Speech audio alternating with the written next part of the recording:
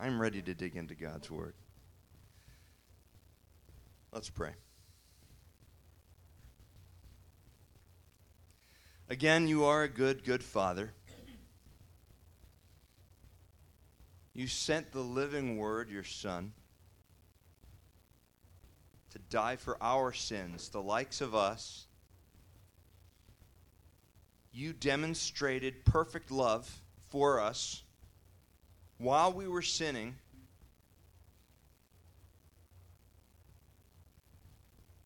And when Jesus left this earth, he made it possible for us to have the promise, the counselor, the gift of the Holy Spirit. That's how we will understand this word today. Whether somebody's coming to the church today for the first time or whether you've been going to the church for decades, you have a word for each of us today. Word of God, speak. In Jesus' name, amen.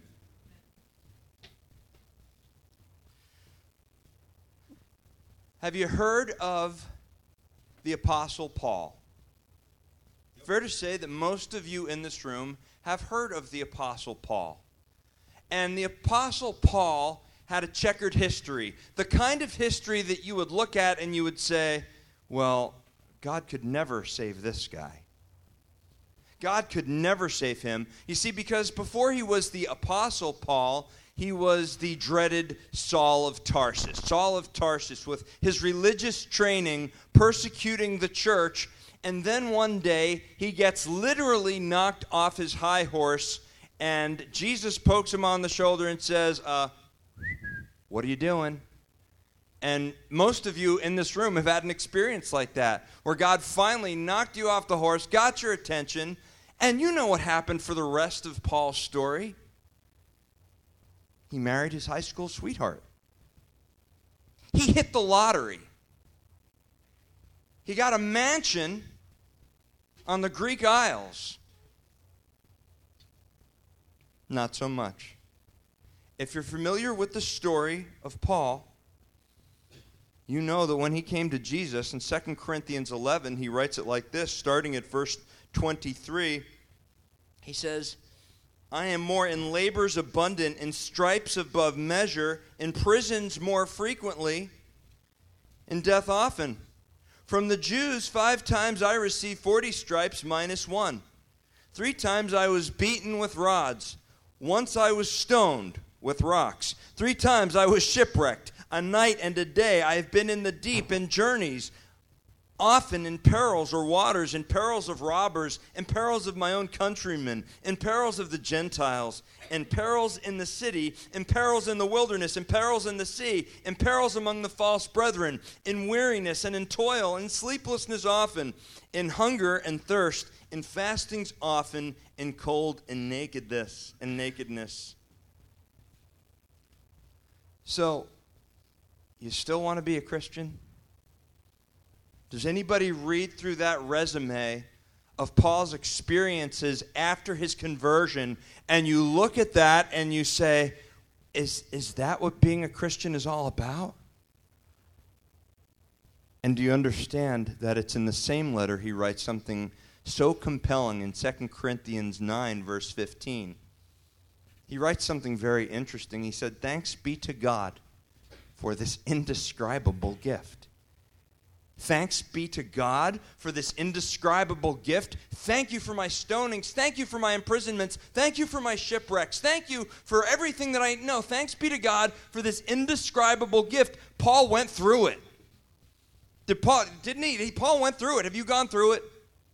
Have you gone through it in your life? Have you gone through those dark times, and you go through those dark times, and now you see a guy like Paul having gone through those dark times, having endured, having won victory, and he says, thanks be to God for this indescribable gift. Think about that word indescribable for a moment. Indescribable. Words fail him.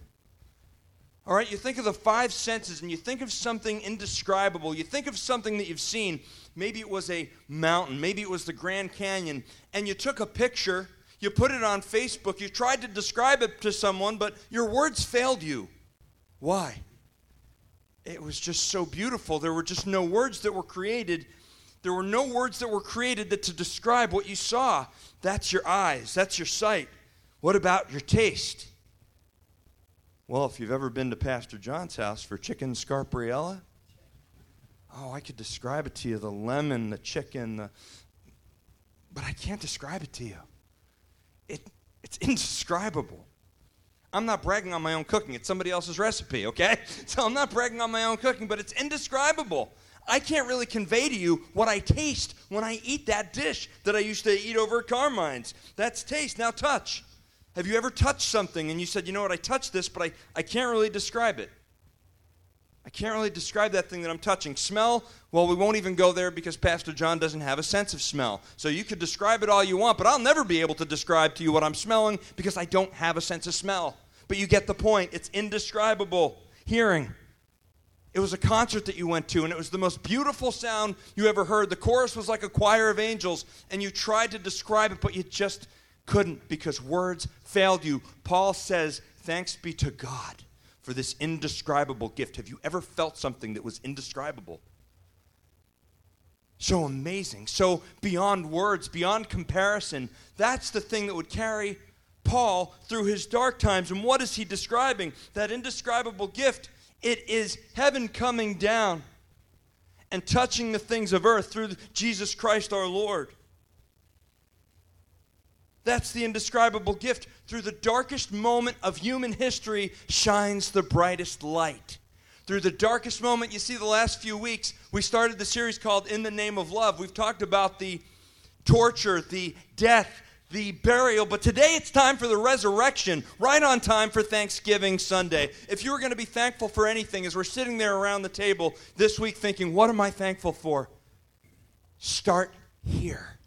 Thanks be to God for his indescribable gift, because the word says every good and perfect gift comes from above and comes down from the Father of lights, in whom there is no variableness, nor is there shadow of turning. Start there. What are you thankful for, gang? Thanks be to God for an indescribable gift. You see, today we're going to talk about the resurrection. And as we do, the thing that struck me is that during our darkest moments, kind of like Paul, it sounds like Paul had some dark times in his life, right? And we've had them. And somebody today here is having them.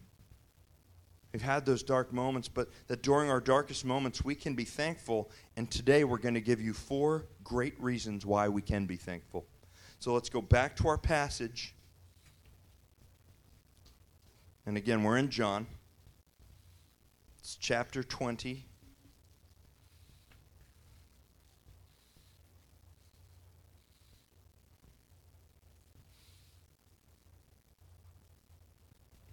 Verse 1.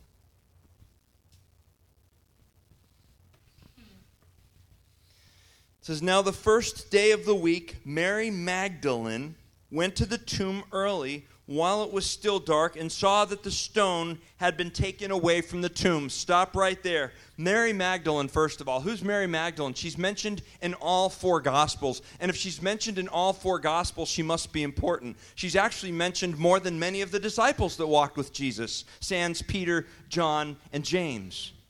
Mary Magdalene, who was she? Well, the Gospels tell us that this woman was delivered from 7 demons. Seven demons, and so she's out to the grave first while it's still dark. And why is she going out there? I don't know. Why is she going out there? When you think about it, there's a stone covering that grave. It's 4 to 6 feet in diameter. It's probably 1 to 2 inches wide, and it's in a groove. So there's no way that she's going to move that stone. Why is she going out to the grave? This God that saved her, this God that healed her, this God that she loved, well, think about it. She goes out to that grave. She's the first one there. My thought is that because there was a love there for this guy that saved her, for this Jesus that saved her, there was this tremendous, amazing love there for him. Think about it. 7 demons had been cast out. She was most likely abandoned by society, written off by society. And now here you have this woman that has been forgiven much. She's been forgiven much. She has received tremendous healing. Would you be grateful? That depth of depravity, that depth of illness, that depth of isolation, would you be grateful if you were Mary? See, it's often said that the more forgiven we are, the more things that we have to be forgiven from, the more we appreciate what Jesus did for us. You can't really appreciate being pain-free unless you've been in pain. Is that fair? Then you have a deeper appreciation for being well. Guys, have you ever had a kidney stone? You ever had a kidney stone? If you've had a kidney stone, they say that it is the equivalent for as a female gives birth, they say that it's the equivalent. I don't know, because I've never given birth. But I have had a kidney stone, and I know that when I was sitting there in West Boca in the ER, I was praying. I was like, God, just let me pass out or something. Let me just pass out, please. And then the relief came.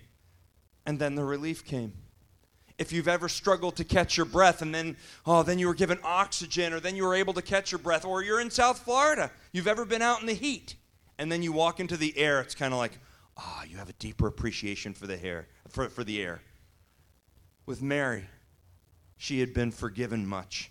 She had been healed. Her life was a living hell. 7 demons living inside of her. Life was a living hell. This woman was full of love. She was full of gratitude for the Savior. And yet she was crushed. She was crushed. This God that delivered her, this God that healed her, she just watched him take his last breath on the cross a few days ago, and yet she still presses forward. How many of you have had those moments in your life where you sat there and there was just so much heartbreak and so much heartache, and it was so devastating that you didn't feel like you could take one more step, yet there was something that kept pushing you forward to take one more step? What was that? It's the first thing that we're going to see today, and it's the first reason that we can be thankful for what can make a woman who feels crushed press on, what can make a man that feels crushed press on. It's the first thing that we see today. It's the power of love. The power of love. That great philosopher, Huey Lewis, said it like this: the power of love is a curious thing. Makes a one man weep, makes another man sing.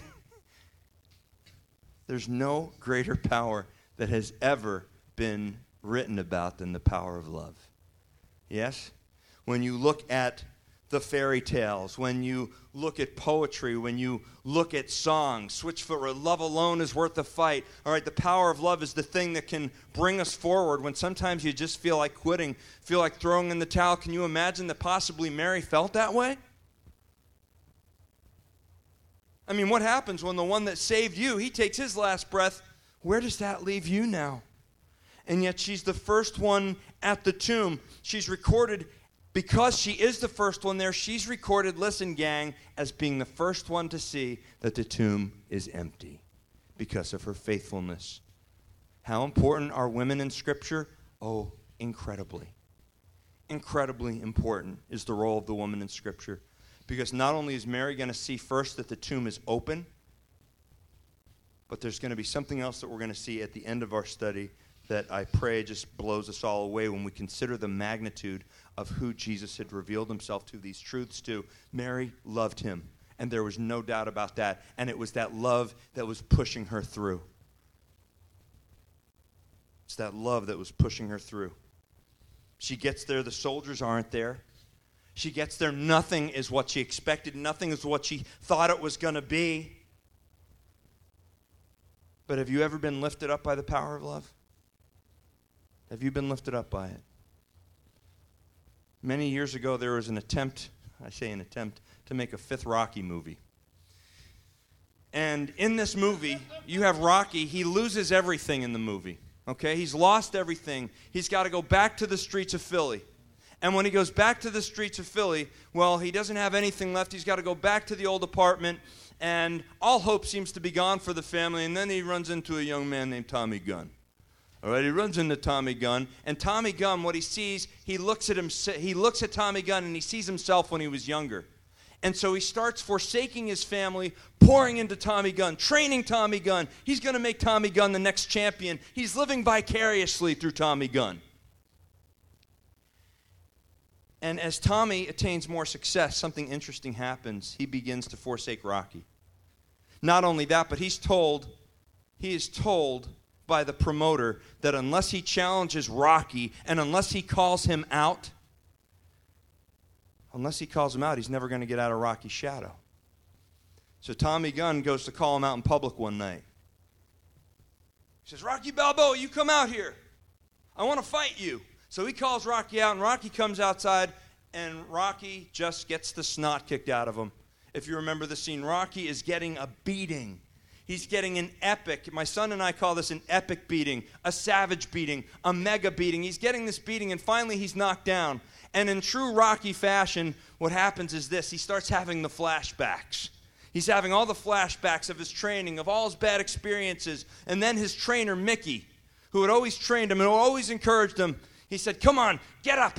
I haven't heard no bell yet. Get up.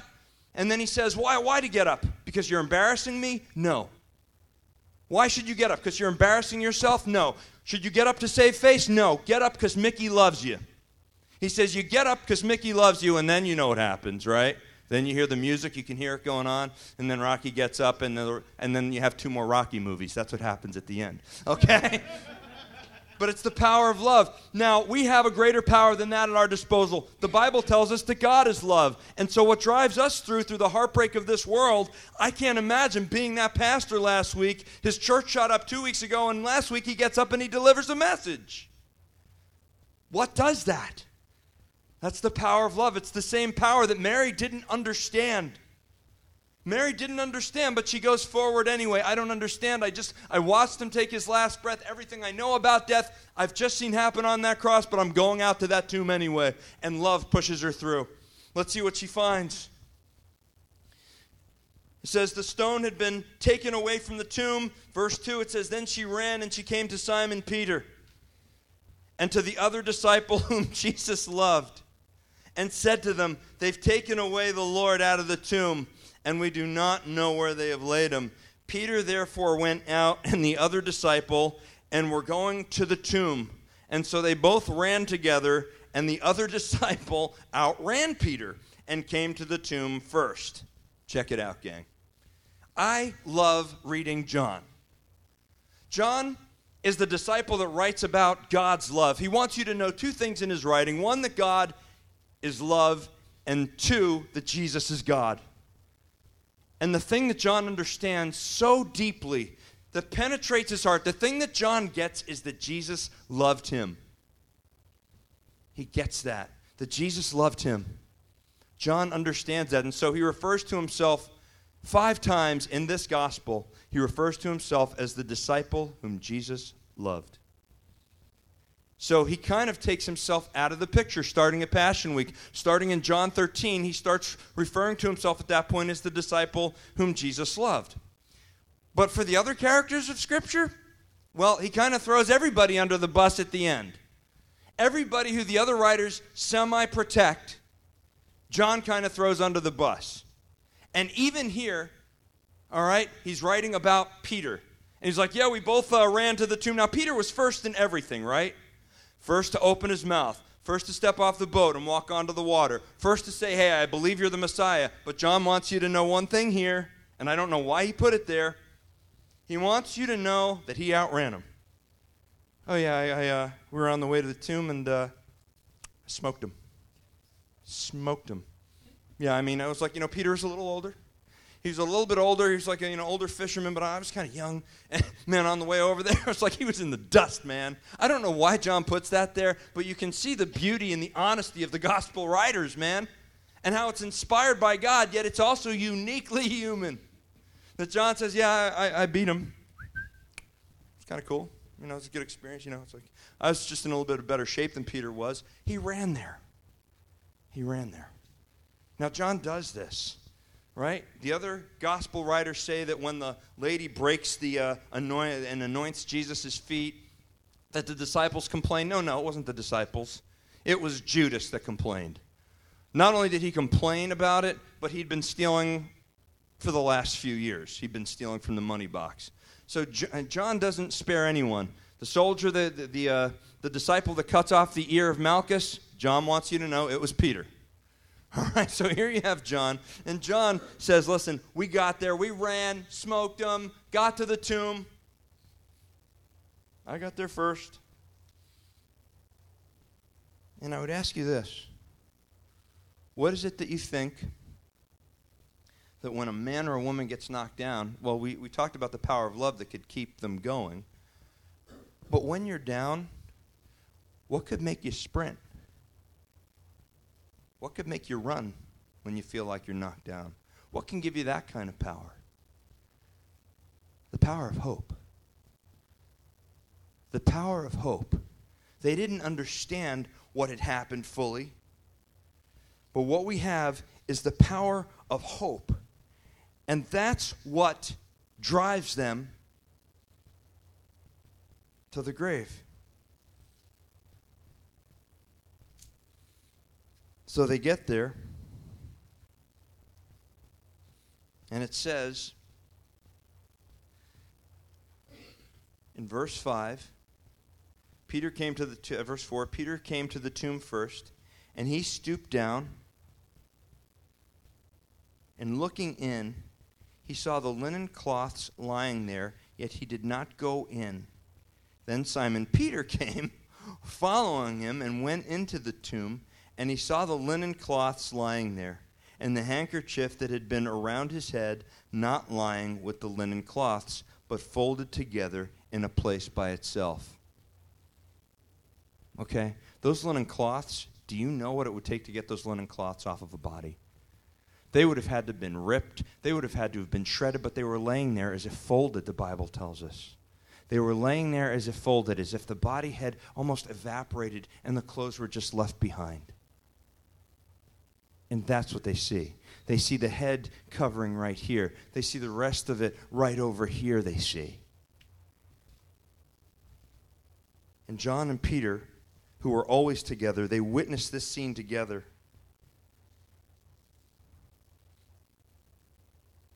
And what you see is hope. There's hope. There's hope in the way that they run. Is there hope in the way that you're running right now?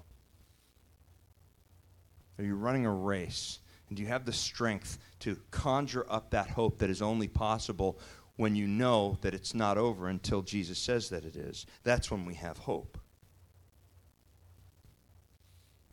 Hope is powerful. There was an experiment that had been done recently. Well, not so recently. It was in the 1950s, and it was actually kind of a gruesome experiment. All right? The experiment was run by Carl Richter. He first took 12 domesticated rats, put them into jars half filled with water, and watched them drown. I hope the ASPCA isn't listening to this. The idea was to measure the amount of time they swam before they gave up and went underwater. The first rat, Richter noted, swam around excitedly on the surface for a very short time, then dove to the bottom where it began to swim around, nosing its way all along the glass wall. It died 2 minutes later. 2 more of the 12 domesticated rats died in much the same way. But interestingly, the 9 remaining rats did not succumb nearly so readily. They swam for days before they eventually gave up and died. Now came the wild rats, renowned from their swimming ability. The ones Richter had used had recently trapped and were fierce and aggressive. One by one, he dropped them in the water, and all but one, they surprised him. Within minutes of entering the water, within minutes, all 34 died. What killed these rats, he wondered. Why do all the fierce, aggressive wild rats die promptly on immersion, and only a small number of the similarly treated tame domesticated rats? The answer is the word hope. The situation of the rats scarcely seems one demanding fight or flight. When the rats were put in the water, what had happened was this. He conducted the experiment, and initially what he did was they only survived minutes, and there was another time that he did the experiment where he had fished out a couple of them. He'd fished out a couple of the rats. And so now when they tried the experiment later, those same rats that had been fished out, those rats, because they had experienced salvation, they'd experienced being saved, Well, they lasted 72 hours. They lasted 72 hours versus a few minutes. That's the power of hope. Now, I don't know if you all would go there with me, but in a lot of ways, you represent hope to the folks that you're around. You that know Jesus, you that have experienced Jesus, you represent that hope, that a life can be changed. And when somebody sees hope, that's a very powerful thing. It can make guys that are feeling like they're kind of crushed, it can make them get up and run to see what's going on. And so they run to the grave. And so you have the power of hope. It was many years ago that a movie called Saving Mr. Banks came out, starring Emma Thompson and Tom Hanks. And it was the story of Pamela Travers, the author of Mary Poppins. Due to the success of her children's book, Walt Disney and his team tried to convince her to turn the book and her into characters for her film. Travers was reluctant throughout the entire creative process and eventually shut down emotionally and returns to London, unable to let the film continue. Travers' characters are not simply characters to her, they're like family. In fact, we learn through the flashbacks that Mr. Banks is modeled somewhat after her very own flawed father, and Mary is modeled after her aunt. In a powerful scene at the end of the movie, Walt Disney, played by Tom Hanks, comes to Travers' house in England to talk with her about the film. And after sharing about his own painful childhood, Disney delivers this profound monologue to Travers. He says, "Give Mary Poppins to me, Miss Travers. Trust me with your precious Mary Poppins. I won't disappoint you. I swear that every time a person goes into a movie house, they will see George Banks being saved. They will love him and his kids. They will weep for his cares and wring their hands when he loses his job. And when he flies that kite, oh, they will rejoice and they will sing." Disney continued to say, "In every movie house all over the world, in the eyes and the hearts of my kids, George Banks will be honored. Maybe not in life, but in imagination, because that's what we storytellers do. We restore order with imagination. We instill hope again and again and again. Trust me, Miss Travers. Let me prove it to you. I give you my word. Listen, church." These men had been walking with Jesus for 3 years.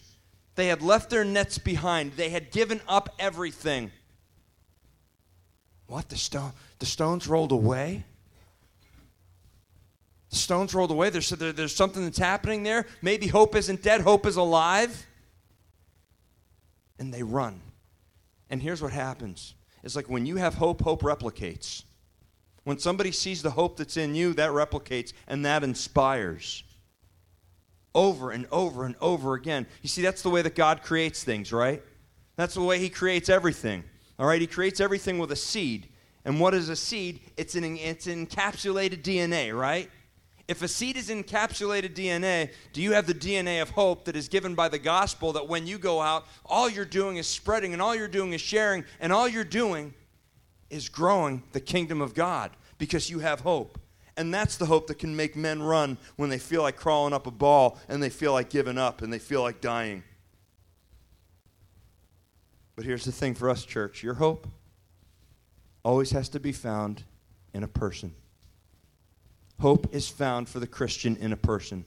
Our hope is found in the person of Jesus Christ. It's not in a situation. It's not in any other person but Jesus. If we put our hope anywhere else other than Jesus, what we'll find is that we will be let down. Have there been situations in your life that let you down lately? Have there been people in your life that have let you down lately? When we put our hope in the right place, our hope is a person, and that gives us the power to run when we feel like crumbling and crawling up in a ball and dying. So what do they see when they get to the tomb? Let's check this out. It says here, in verse 5, and he stooped, and Peter came into the tomb first, and he stooped down, looking in, saw the linen cloth lying there. I'm sorry, that's John. Yet he did not go in. Then Simon Peter came following him and went into the tomb, and he saw the linen cloths lying there, and the handkerchief that had been around his head, not lying with the linen cloths, but folded together in a place by itself. Then the other disciple who came to the tomb first, again, John says it, I got there first. He came to the tomb first, went in also, and he saw and he believed. He saw and he believed.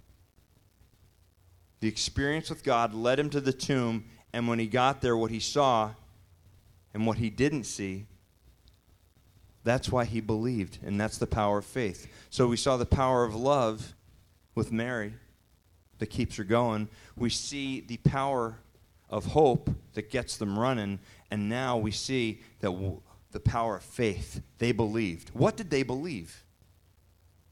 What did they believe when they saw this? Did they believe, okay, well, Jesus Christ died for my sins? No, they didn't understand that part of it yet. But what they did understand was that way back in the book of John, it was told to them when Jesus said, well, listen, I know that temple took 46 years to build, but tear it down, and it's going to be rebuilt in 3 days. He was talking about his body. He was talking about himself. He was talking about his resurrection. What did they believe? They believed he was alive. And you can believe he was alive, and you can believe he saved you without necessarily understanding every part of it. When we do an altar call at the church and somebody comes up to receive Jesus, in that moment, they don't automatically understand the Trinity. They don't get how God, in that moment, they don't, all of a sudden they're given perfect understanding as to how God created all things out of nothing. When you walked up to receive Christ as your Savior, did you still have some questions? And as you're growing in Jesus, do you still have some questions?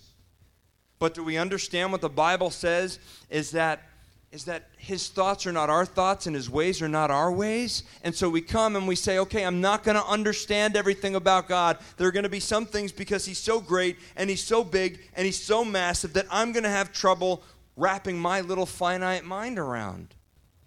And that's the truth. There's so many times I look at a scripture and I go, I have no idea what you meant there, God. What are you talking about? And yet because they actually got up and they went, they saw something, and it said they had faith and they believed. They had faith and they believed, and their hearts were encouraged. Do you want encouragement from the Spirit of God? Do you want to grow in your faith? If you want to grow in your faith and you want to grow in your encouragement, then you have to seek the things of the Spirit. If you want encouragement from the Spirit, you have to engage the things of the Spirit. So in other words, you go home from work and you've had a bad day and you're feeling disgusted and you're feeling depressed and you're feeling discouraged. And because you're feeling discouraged, because of the experience, your faith feels like this. So what do you have to do?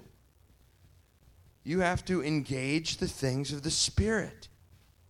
You have to engage and expose yourself to the things of the Spirit, and those are the things that's going to encourage you. In other words, when I have a bad day at work, I've had those moments where I flip on the TV, and now I'm looking at a basketball game. Oh, good, the Golden State Warriors are playing. The Golden State Warriors are playing. Oh, good, Steph Curry just hit a three-pointer. Now I'm feeling discouraged. Now I'm encouraged because my team is winning. All right, that's encouraging, but that's not encouraging my spirit. Maybe sometimes you're flipping around and you're feeling discouraged and you're not engaging the things of the Spirit, and you're looking at the TV and you know you put on a TV show. I don't know. Maybe it's like Scandal.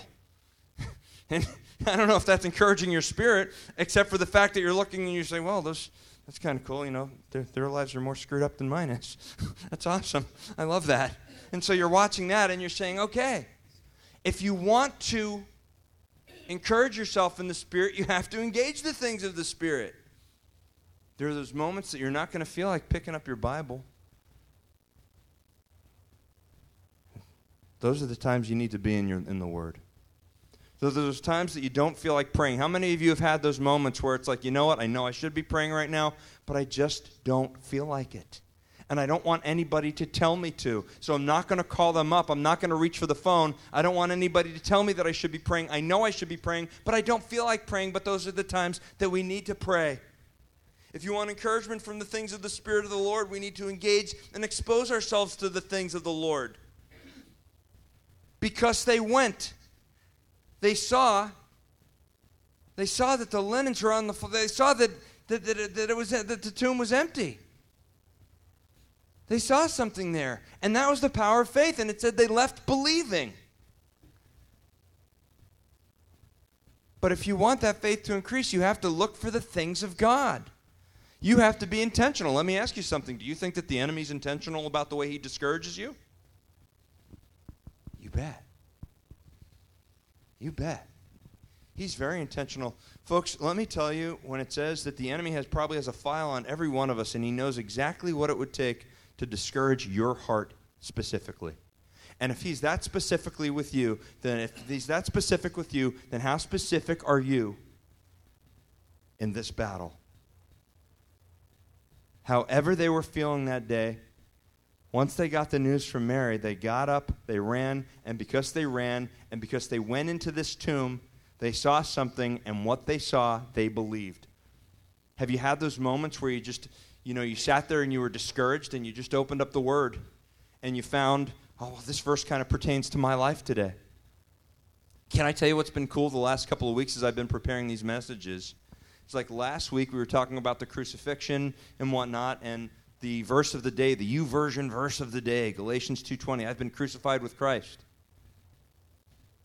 I read that. That was Galatians 2:20. That was last Saturday. Then yesterday, as I was preparing this message, I saw 2 Corinthians 9:15. Thanks be to God for his indescribable gift. And I was like, wow, this is cool.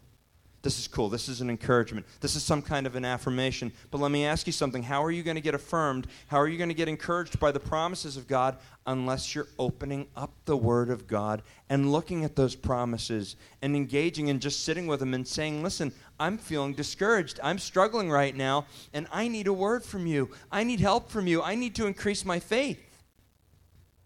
If that describes you, then these are the things that we need to do. The disciples went and they walked away believing. Wouldn't that be cool? I was struggling, but then I opened up the Word. I listened to a song. I turned on Way FM or K-Love, or I put in my Chris Tomlin CD. I put in one of these CDs, and all of a sudden my heart was encouraged because that's how God does it. At just the right time, I got a call or a text from a brother in Christ. And he said he was praying for me. I don't know how he knew I needed prayer, but I did. And that's how the thing works.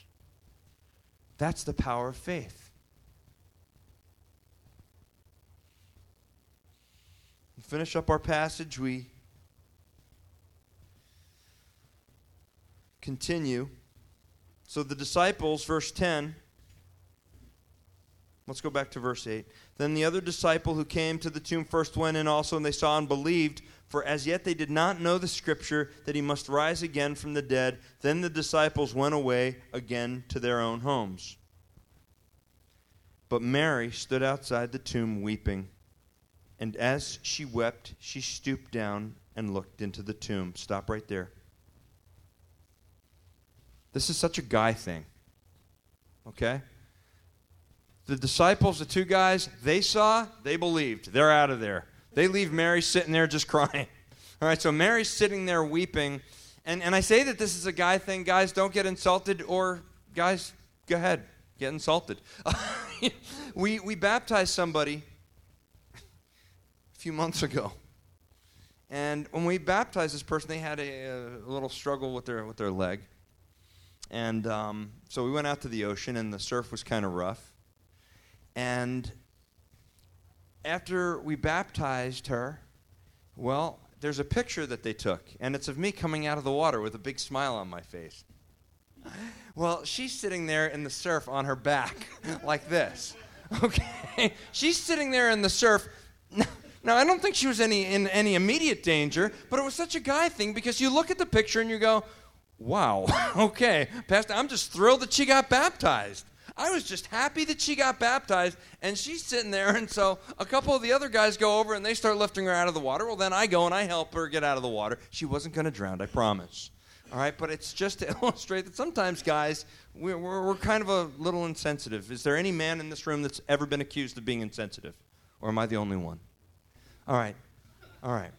So if you've ever been accused of being insensitive, all right, you've got the guys, they leave. Mary's sitting there. She's crushed. She's confused. And when I read this yesterday, I said, wow, this woman is broken. Have you been broken? And you could say, well, I don't know that I've lost a lot, Pastor. That's not what I'm asking. I'm asking, have you been broken? Losing a lot doesn't make you broken any more than gaining a lot makes you rich. Just because you lost a lot, broken means broken in spirit. And do you see that in Mary? I don't know that we necessarily saw that in Peter and John, but do you see that in Mary? Can you see that with me? That there's a brokenness there? And she's weeping, and she's broken, and she's crushed, and she's crying. Well, then let me remind you what the Bible says in Matthew 5. Blessed are the poor in spirit, for theirs is the kingdom of God. And blessed are those who mourn, for they will be comforted. Check this out, what happens to the mourning Mary. She's weeping, and as she wept, she stooped down and looked into the tomb, and she saw two angels in white sitting, one at the head and the other at the feet, where the body of Jesus had lain. Then they said to her, "Woman, why are you weeping?" Stop. You take a look at that and you say, any other place in Scripture, for the most part, when somebody sees an angel, they fall dead as if trembling when they see an angel. But Mary is so overwhelmed by her grief. She's so overwhelmed by this grief, it doesn't even register. They ask her a question and she answers right off the bat. Because they have taken away my Lord, and I do not know where they have laid him. My Lord, my Lord. Look at the pronoun. It's my Lord. This was my God. And what does she walk into the tomb seeing? Well, at one end, on one bench, she sees an angel. And at the other side of the bench, she sees an angel. And what you have here, folks, how many of you have ever heard of the Ark of the Covenant? With the two angels at the other side of the mercy seat, sitting on this bench, what you have is a picture. And it doesn't even register to Mary, but it registers to us now. But Mary is just seeking Jesus, and she can't find him, and she's lost, and she's confused. And having these two angels there, it doesn't even register to her. And so when she says this, now when she said to them, because they have taken away my Lord, and I do not know where they have laid him. Now when she had said this, she turned around. She turned around on angels. Now, if you were looking at angels, if an angel appeared to you, what would it look like? You'd be like, it's an angel. Would your gaze be fixed upon them? Would you want to leave? Dude, this is 2017. Here's what we would be doing. All right, these are the two angels right here. Selfie. All right, you'd be taking a selfie. Right? You'd be taking pictures. You'd be recording this live for Facebook. Right? You'd be looking at Facebook. You would be recording it. You'd be taking a selfie. It doesn't even register. She turns her back. Something supernatural. She just turns her back. She turns her back. Now check this out. Remember, blessed are those who mourn, for they shall be comforted. Blessed are the poor in spirit, for theirs is the kingdom of God. Now, when she said this, she turned around and saw Jesus standing there, and she didn't know that it was Jesus. And Jesus said to her, "Woman, why are you weeping? Whom are you seeking?" She supposed him to be the gardener and said to him, "Sir, if you have carried him away, you tell me where you have laid him, and I will take him away." And Jesus said to her, "Mary." She turned to him, "Rabboni," which is to say, teacher. Do you remember what he said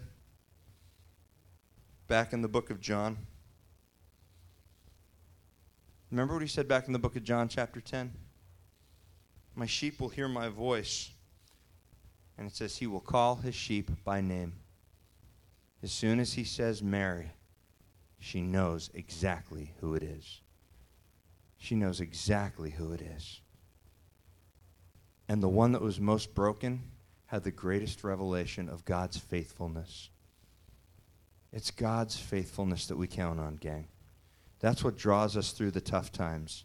It's the power of love that we saw. It's the power of hope that we see. It's the power of faith and believing. But then there's that power of God's faithfulness. It's not my faithfulness. It's God's faithfulness to reveal himself to the broken.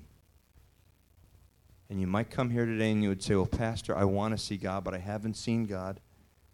I want to see him. And I would just ask, are you broken yet?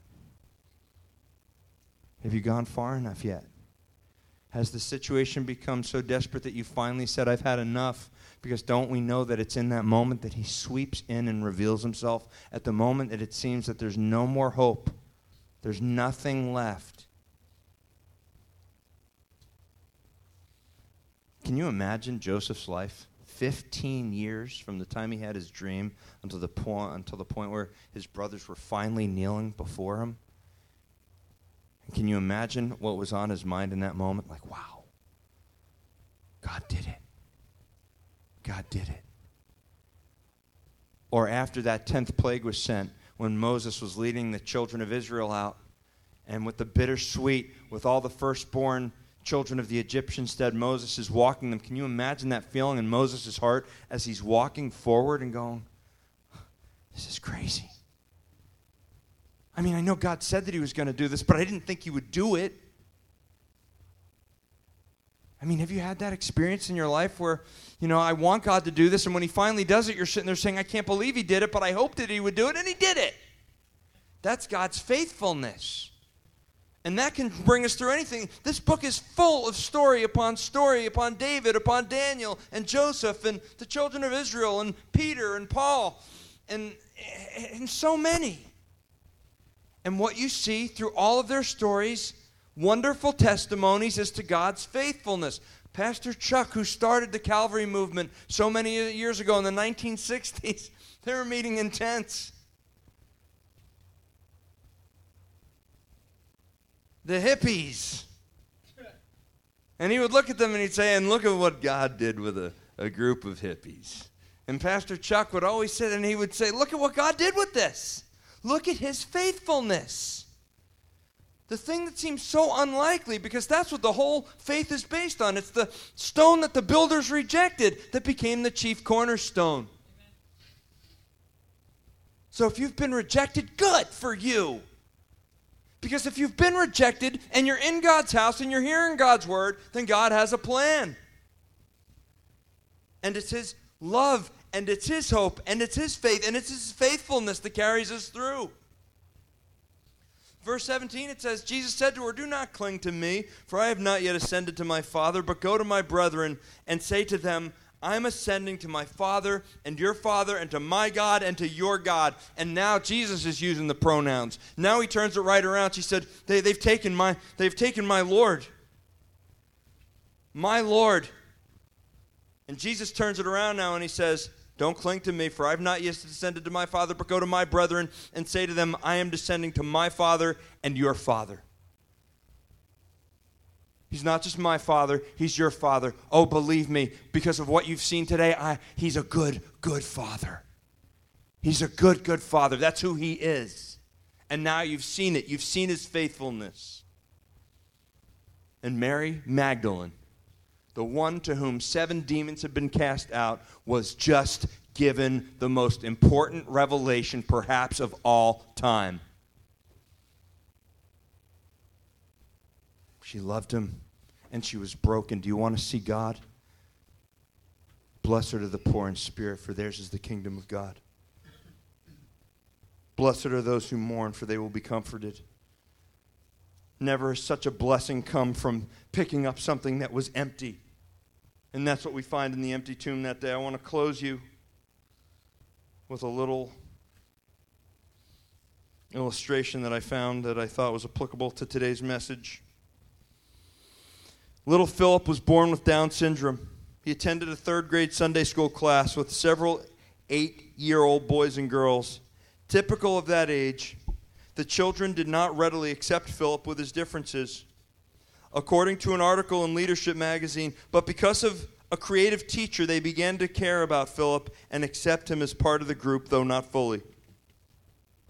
The Sunday after Easter, the teacher brought Legs pantyhose containers. Have you guys ever seen those? The old Legs pantyhose containers? I don't think they still make them like this. The old Legs pantyhose containers, the kind that look like large eggs, each receiving one, the children were told to go outside on that lovely spring day, find some symbol for new life, and put it in the egg-like container. Back in the classroom, they would share their new life symbols, opening the containers one by one in surprise fashion. After running about the church property in wild confusion, the students returned to the classroom and placed the containers on the table. Surrounded by the children, the teacher began to open them one by one, and after each one, well, you'd see a flower symbolizing new life, a butterfly or a leaf. And with each revelation, the class would go, ooh, ah. Then one was opened, revealing nothing inside. The children exclaimed, "That's stupid. That's not fair. Somebody didn't do their assignment." Philip spoke up and he said, "That's mine." "Philip, you don't ever get things right," the student retorted. "There's nothing there." "I did so do it," Philip insisted. "I did do it. It's empty." And the tomb was empty. And silence followed. From then on, Philip became a full member of the class. He died not long afterward from an infection most normal children would have shrugged off. At the funeral, this class of 8-year-olds marched up to the altar, not with flowers, but with their Sunday school teacher, each to lay on it an empty pantyhose leg.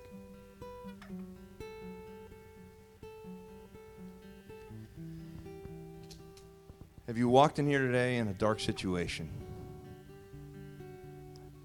Maybe it's not the most depressing situation in the world, but it's a struggle of faith. And you walked into this place today and you're like, I don't really even want to be there. There are a lot of things I could be doing today in church, is just not one of them. But as you come into this place today, my hope is that what you've heard is the heart of a God that loves you. And it's a book that is full of accounts of men and women just like you and me going through our struggles. As we first saw Mary, not even probably feeling like it, but going out to that tomb, drawn there by love, and then Peter and John running to the tomb.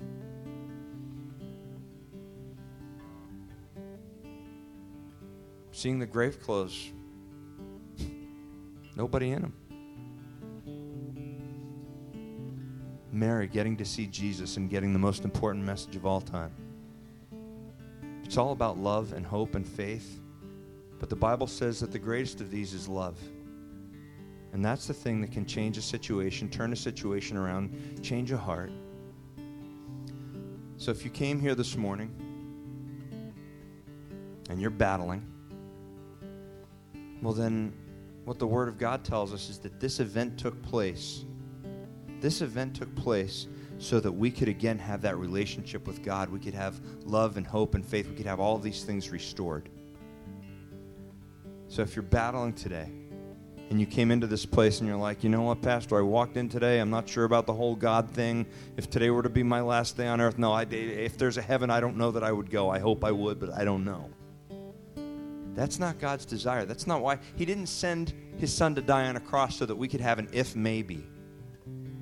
He sent His Son to die on the cross so that we could know that we know that we know that if today was our last day on this planet, that we would know that we would be together with Him in a place where there would be no more tears or suffering.